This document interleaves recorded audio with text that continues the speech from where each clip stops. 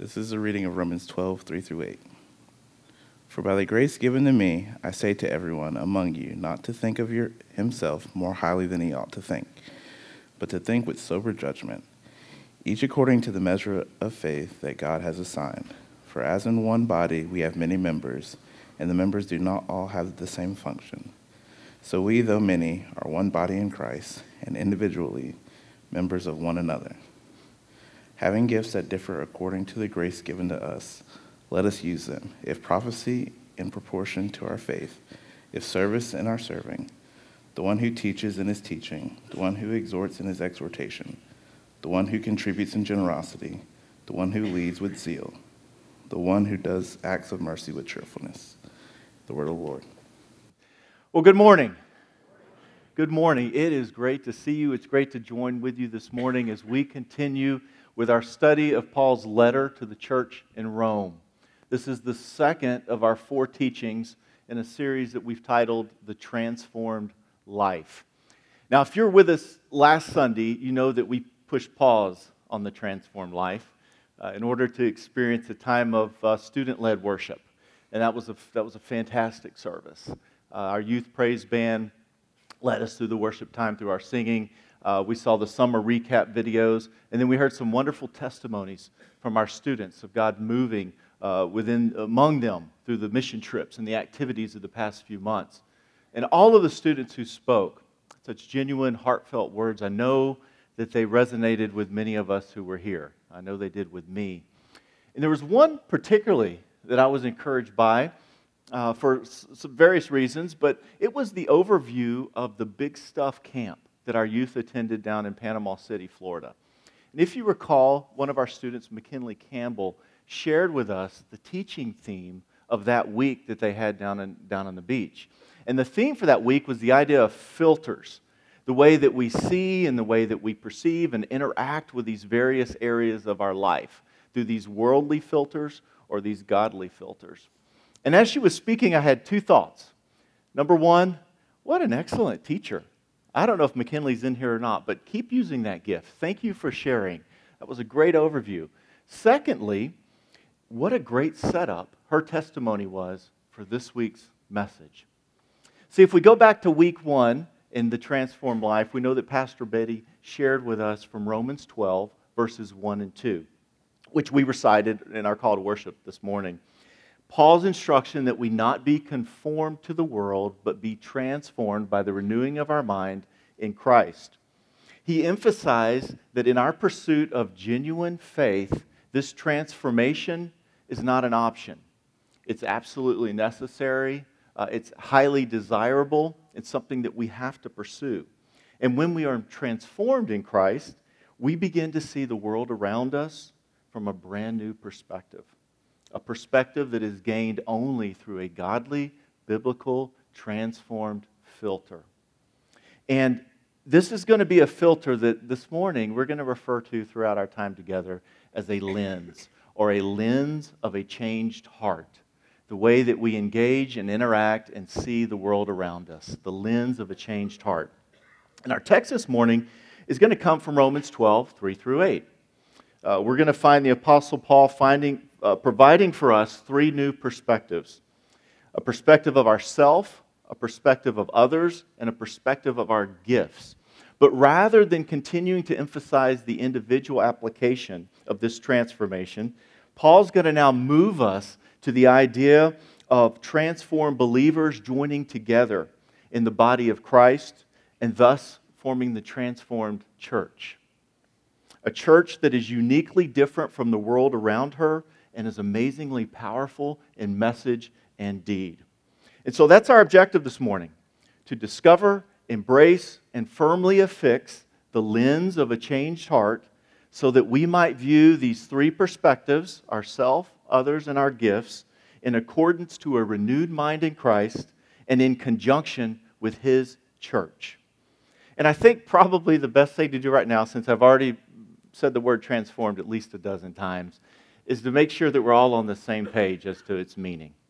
And you know, the basic definition of transformation is that it is a change from the inside out, resulting in something radically different. It might help to know that Paul uses the Greek word when he says transformed, from which we get the English word metamorphosis. Metamorphosis, like a caterpillar to a butterfly, something radically different. And so, in our context, for our purposes, transformation is the process of our being radically changed through the heart and mind into someone whose daily walk is readily identified as a Christ follower, to be transformed. And this is going to continue to be an important definition for the next several weeks. So I'd encourage us to sort of keep that in mind. And then one last thing. Before we dig in, I've got to come clean with you. I got a lot of heads looking up on that, didn't I? In the spirit of full disclosure, I want to share a secret with you that I hope will provide a helpful illustration to our topic. I had a birthday a few days ago. Well, that's not a secret, but thank you. That's fantastic. Well, and with it, my daughters were all too eager to remind me that I was almost an antique. Almost. So if you do the math and you know antiques, you know where I fall.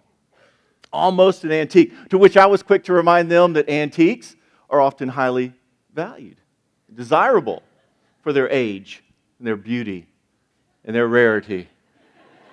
Thank you very much. Well, needless to say, this old, almost antique's age, I think, is catching up with this last birthday. And since the last time I was before you in early July, I've had a significant change in my eyesight. So I had quite a dilemma this morning. With my contact lenses in, I could see each of you very clearly. With my contact lenses in, I couldn't see a word of my notes.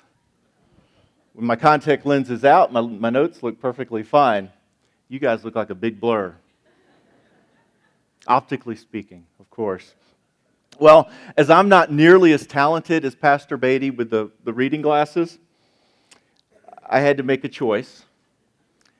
And so I stand before you right now without a clue of who else is in this room. However, if I put these on, oh, that's much better. You guys look so much better looking than a blur. That's great. From the farthest corner, that's fantastic. Tim back here. And back here in the back, absolutely. And so the point to this, aside from alerting the front row of my limited vision to the extent of the stage edge here, and hoping that you'll soften my fall, the point is that our ability to see ourselves as God sees us, and to see the created image of God in others that God sees in others, it can be just as drastic a change as my having the ability to clearly identify each and every one of you, or being totally unable to identify a single one of you. But here's the good news, and this is the overarching theme to the entire message.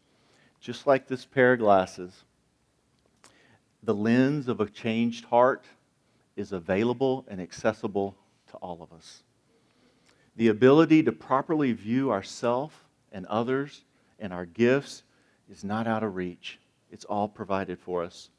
But the greatest challenges to this are, one, in recognition of our need for a changed heart, and in two, consistently utilizing the right lens. And so today, may Paul's words encourage us in both of these as we begin. Romans 12, verses 3. For by grace given to me, I say to everyone among you, not to think of himself more highly than he ought to think, but to think with sober judgment, each according to the measure of faith that God has assigned. See, Paul tells us that transformed believers in right relationship to a transformed church will apply the lens of a changed heart to how we view ourselves. The result will be biblical humility. You know, if we were to take the first part of this verse in the most literal of translations, it would read something like, I say to everyone, do not superthink of yourself. Do not overly think of yourself. Paul was speaking to the tendency that we have to think more highly of ourselves than we should. We all know what he's talking about, right? In ourselves, in others. We call that the sin of pride. Thinking in such an egocentric way not only hampers transformation, but it's often the evidence of our conforming to the world, where pride can sometimes be an advantage. It can be a badge of honor. It can be an indication of our varied forms of idol worship when we think about our social status or our life on social media, whatever it may be. So Paul says, because of that tendency, listen, church, don't be prideful. For the Lord's church to be the most effective and most obedient, each of you must live a life marked by humility. A church comprised of humble servants is a humble church.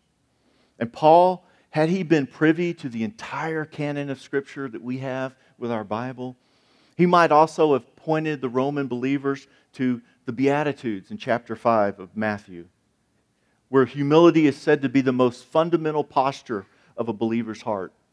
Or he might have turned to Mark's gospel, where Jesus teaches and says that even the Son of Man came not to be served, but to serve in all humility.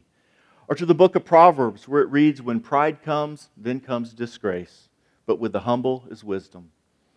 Or maybe he would have been reminded of his own letter to the church at Philippi, where he says, do nothing out of selfish ambition or vain conceit, but consider others greater than yourselves, modeling Jesus, who has humbled himself by becoming obedient to the point of death, even death on a cross. So we get the point, right? God's Word and His Son has a lot to say about humility.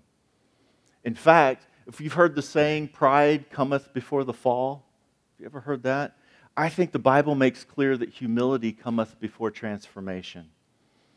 And so Paul will go on to instruct. He'll say, do not overly think this way in super thought, but think this way. Think of yourselves with sober thought or with sober judgment. In other words, make sure that you have a realistic view of who you are at your core and who you would be without the grace of God. Sober thinking reminds us that the only boasting is in the gospel message and not in ourselves. And so, not think super highly, think soberly. And we may be sitting here right now, you might be thinking, whoa, I don't want to cross that line. You know, how do I know the difference between a healthy self-image and thinking too highly of myself? Between personal confidence and the sin of pride? Well, let me just give you some examples, maybe to reassure you, maybe help further this point. If you're sitting here right now and you're thinking, gosh, I am so proud of my daughter for her achievement last night. That makes me such a proud parent. Or maybe something like, you know, it gave me a great sense of pride to represent you with the volunteers at the annual meeting. Or maybe even, I am really proud of the way I endured that 5K yesterday. I trusted that plan and I can't believe how good it's made me feel. Anything along those lines, if you sort of get what we're getting at, I'd suggest that you're in no way exhibiting a sinful pride. If you happen to be sitting here thinking, wow, I am way more faithful than that other guy in my small group. Although I don't know what he does with the rest of his week, I know he doesn't do near as much as I do. I am of so much greater value to God because of, fill in the blank, my nationality, my language, my career, my service, or anything else. Then yes, by Paul's account and the account of all Scripture, I would suggest that there's likely a problem with pride and lack of humility that, importantly, is a great barrier for you in experiencing a transformed life. But if that's you, struggling with pride this morning, and you're earnestly seeking to break its hold on your heart, Paul next tells us how to make that happen. See, he finishes this entire thought by writing that we do this according to the measure of faith that God has assigned. We have sober judgment according to the measure of faith God has designed. And we have two ways that Paul may be telling us here how we do this. One is Paul saying that more faith, maturity in our faith, allows us to be a better judge of ourselves? Yeah, probably. In and of itself, that's a good truth. You know, as we grow in our faith, we become more discerning. We become more intentional. And that might be what Paul has in mind. But I'd suggest there's something else.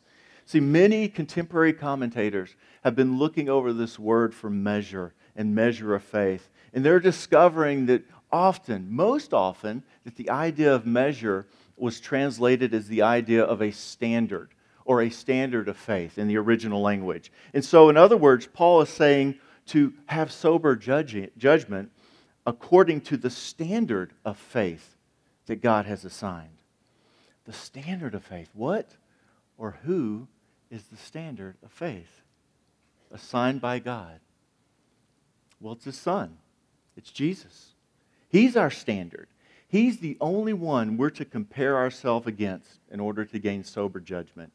When we're tempted to say, well, I'm more faithful than that guy in my small group, Jesus says, well, compare yourself to me. Think about it. How difficult is it to walk around with an overly inflated ego when we consider Christ our standard? But unlike comparing ourselves to standards, this is the beauty of it. Unlike comparing ourselves to other standards, when we fall short to this measure, to Jesus, we should never be taken over by discouragement or self-degradation, but rather it should lead us to an acknowledgement of our pride and an unquenchable desire to serve God in a way that no glory is ever due us and all glory is due Him. And in that, we see ourselves through the lens of a changed heart. Well, next, Paul provides us, he tells us what to do with this humility and this understanding of ourselves. He provides us the most important characteristic of a transformed church. Verses 4 and 5, he writes, "For as in one body we have many members, and the members do not all have the same function, so we, though many, are one body in Christ, and individually members one of another." Transformed believers in right relationship to a transformed church will apply the lens of a changed heart to how we view others.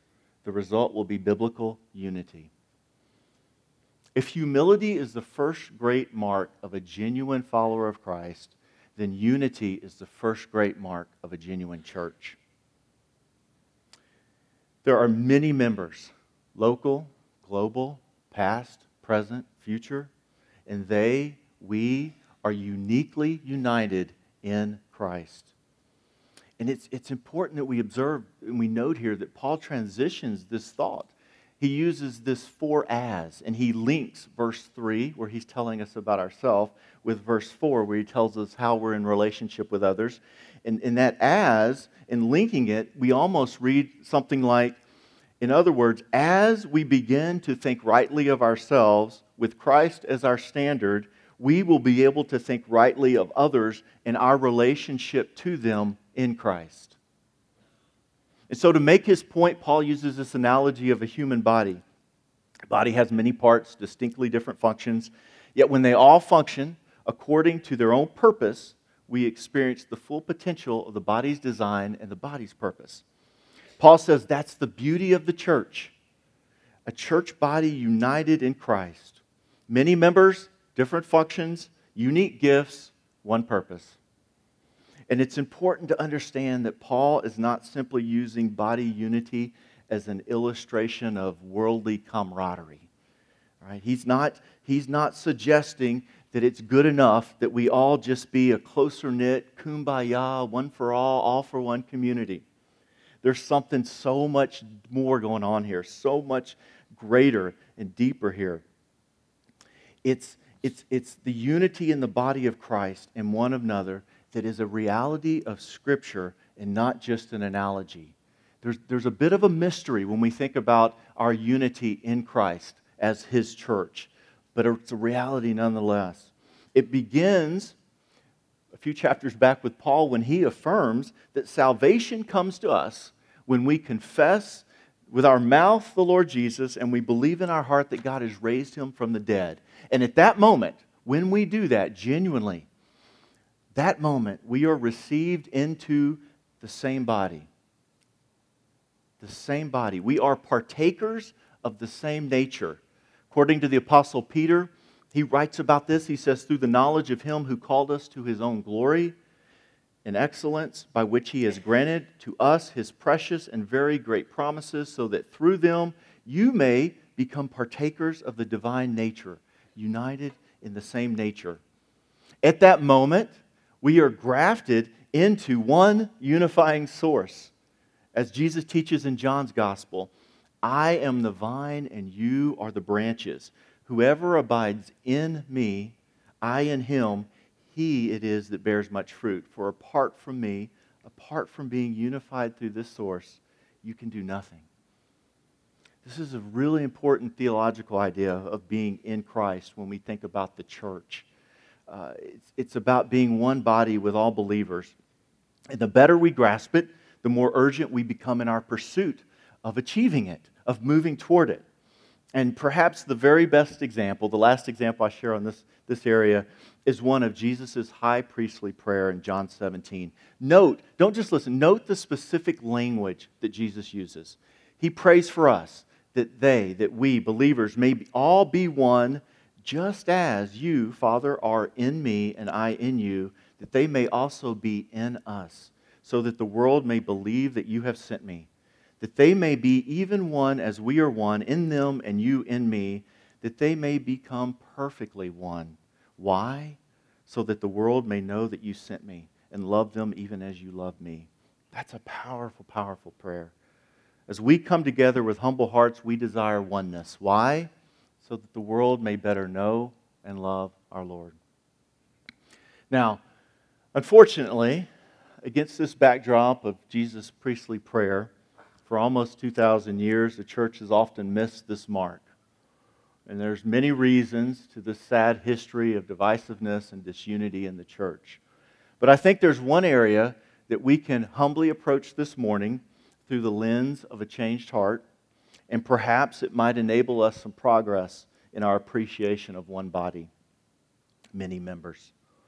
I think it's the need that we have in recalibrating our understanding of the church. Let me ask you, just to think about, what is the church? What is the church? Think for just a moment how you would answer that.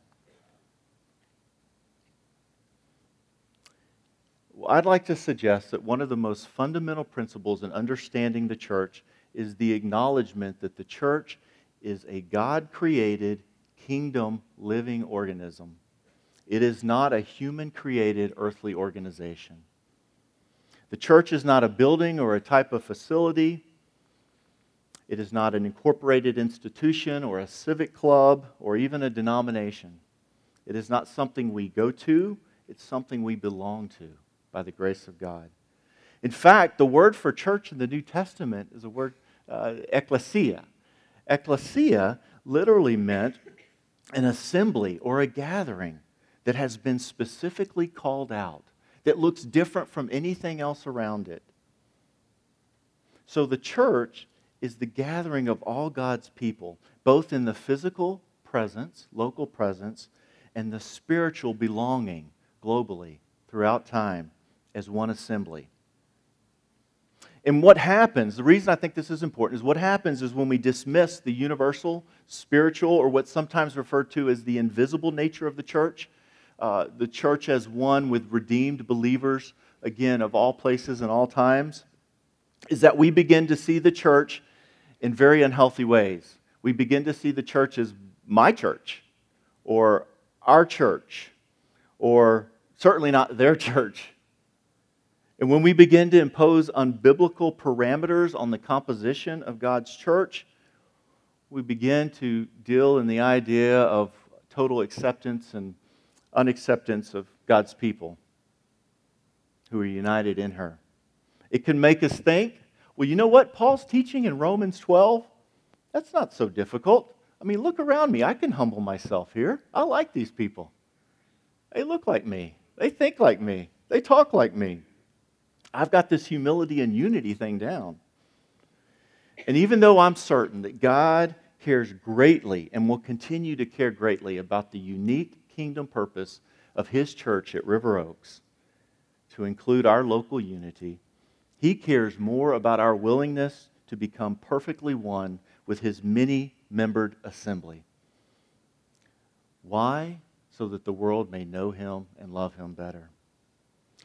Now, we've been unfortunately reminded with the events and the conversations of the past few weeks, which Wes prayed for earlier, of those who would mock God and His call for unity within the body. It's been a reminder that for centuries, many have claimed the light of Christ while harboring the darkness of Satan and the evil of twisted racial ideologies. Without question, anyone who takes the name of Christian yet deals in racism of any kind is someone who is at best sorely deceived. John writes, if you hate a brother or a sister, you're a liar or a murderer, and no such person has eternal life. Or is at worst a severe detriment to the cause of Christ in our world. It is absolutely, categorically, unconditionally inconsistent with both the teaching of God's Word and the attributes of God Himself. A transformed church, like the members of a body, will never prosper, nor should she ever tolerate the slightest bias, prejudice, or hatred toward others. And so thinking through this thought and thinking through these past few weeks, I gravitated to a passage of Scripture that's sort of the go-to often when we talk about race reconciliation or we talk about the global church. And that's the passage in the book of Revelation where we see all nations, tongues, tribes around the throne, eternal worship. And that's a wonderful vision. It's a wonderful picture. It's a wonderful go-to verse. But I think we need something that's more present. I think we need something that's more earthly. I think we need a word of encouragement that is a reminder of the gathering and the opportunity we have today in this journey. And I think we find that in Acts chapter 2.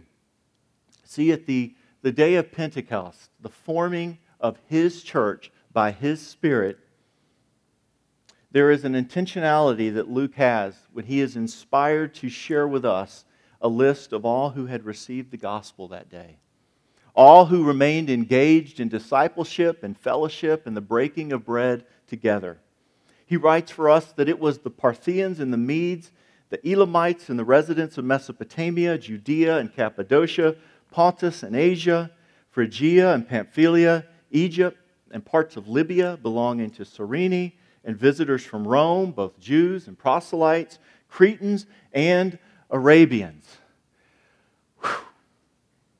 That, ladies and gentlemen, is the very first new members class. How awesome. God's church with whom all of us who profess Jesus as Lord have become eternally united. And so the bottom line, God's global assembly of believers, His church is most transformed when we recognize, embrace, and speak to the equal value of her members. In that way, we see others through the lens of a changed heart. And then finally, verses 6 through 8, and a notice of time here. We're going to be brief in this final comment here, in this final passage. But in 6 through 8, Paul writes, having gifts that differ according to the grace given to us, let us use them. If prophecy in proportion to our faith, service in our serving, the one who teaches in his teaching, the one who exhorts in exhortation, and the one who contributes in generosity, who leads with zeal, the one who does acts of mercy with cheerfulness. Transformed believers in right relationship to a transformed church will apply the lens of a changed heart to how we view our gifts, and the result will be biblical ministry. Paul's walked us through the progression of how God's church is to serve.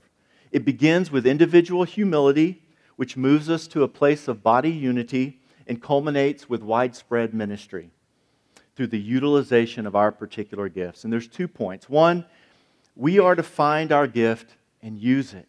Paul doesn't say if you have a gift or when you feel like using your gift. Paul says that each member of a God-given ministry gift, service, teaching, mercy, and this isn't all-encompassing. We have other lists throughout Scripture that Paul provides as well of spiritual gifts that we're to use.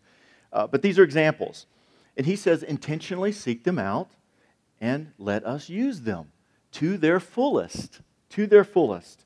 The second point in using our gifts is the caution for us not to see our gifts in an extremely narrow perspective.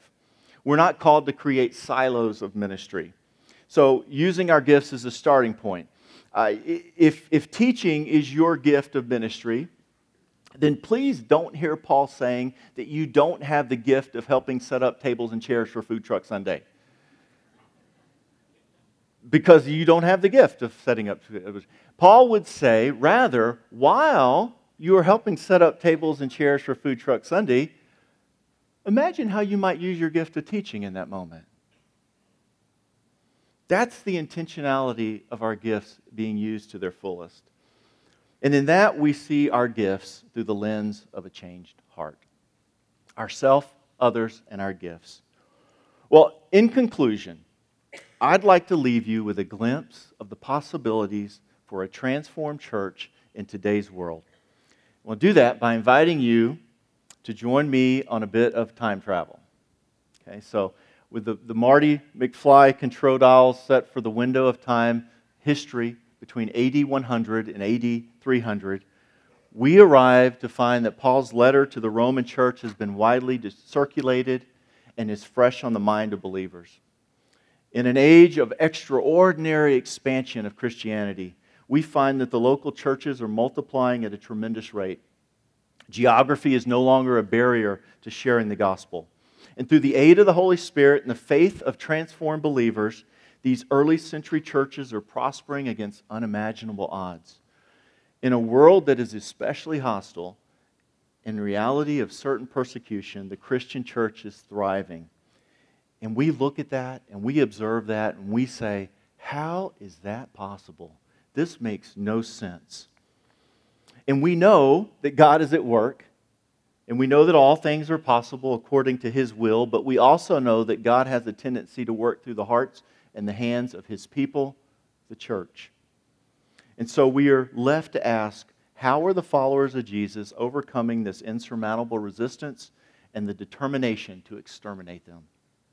Well, if we're asking that question, we can be sure that this question took up a great amount of time and energy throughout all the Roman provinces, where the government officials, the imperial cult authorities, the pagan political and religious leaders were growing increasingly frustrated at not having an answer. One of the mightiest powers ever known can't stop the growth of a minority Christian church despite their every intention. So they're saying as well, what's going on? Well, the short of a very long but interesting story is that the adversaries of Christianity were actually more aware of what was going on than we give them credit. Of course, they didn't understand God's divine role, but they were certainly observing, and they made known the strange behavior of the Christ followers. See, the Emperor Julian, notoriously one of Christianity's worst enemies, he wrote to his council, "The Christian faith has been specially advanced through the loving service rendered to strangers. It is a scandal that there is not a single Jew who is a beggar, and that the Galileans care not only for their own poor, but for ours as well, while those who belong to us look in vain for the help that we should render them." The Roman governor Pliny, writing to the Emperor Trajan, "These Christians love all and care little for their possessions. We love our possessions and we care little for all." The author Tertullian wrote, "The Christians' deeds of love were so noble that the pagan world confesses in astonishment. See how they love one another." And the philosopher Aristides, "They walk in humility and kindness, and falsehood is not found among them, and they love one another. If they see a stranger, they bring him under their roof and rejoice over him as if he were their own brother." Can that be said today?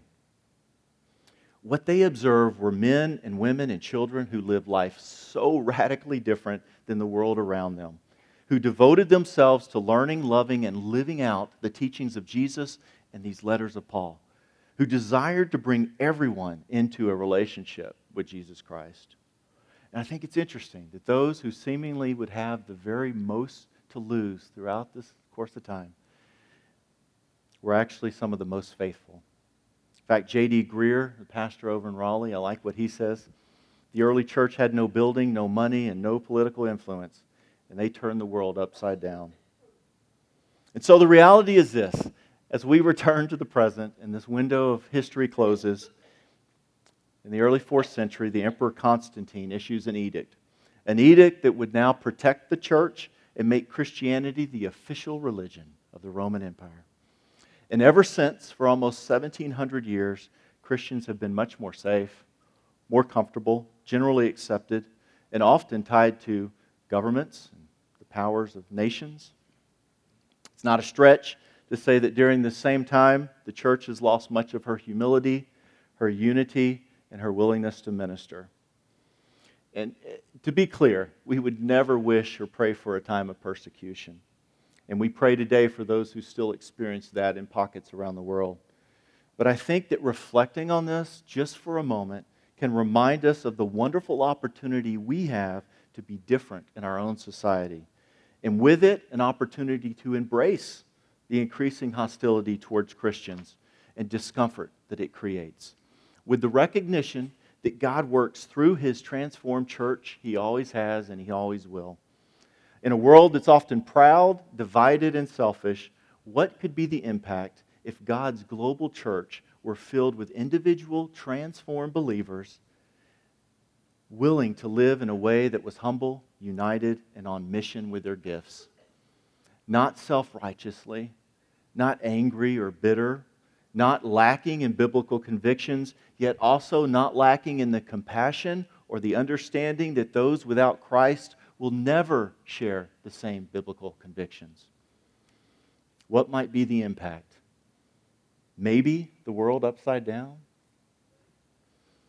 Well, may the lens of a changed heart bring us a renewed perspective of ourselves, of others, and our gifts. Would you pray with me this morning? Our Heavenly Father, Lord, as we near the conclusion of this corporate time of worship here in your church, we come before you, Lord, and we seek a mighty work in our lives in the days ahead. We ask for a spirit of humility, Lord, one that draws others to you and replaces any pride in our life that pushes others away. We ask for an awareness, Lord, of our participation in your church, that we strive for unity among all brothers and sisters in such a way that our love for one another is radically different than any other in this world. Lord, we know that the hate and the violence, bigotry is evidenced of a fallen world, but we pray, Lord, that you would extend great mercy on those for whom hatred is aimed, and great conviction, Lord, for those who are living with such dark hearts.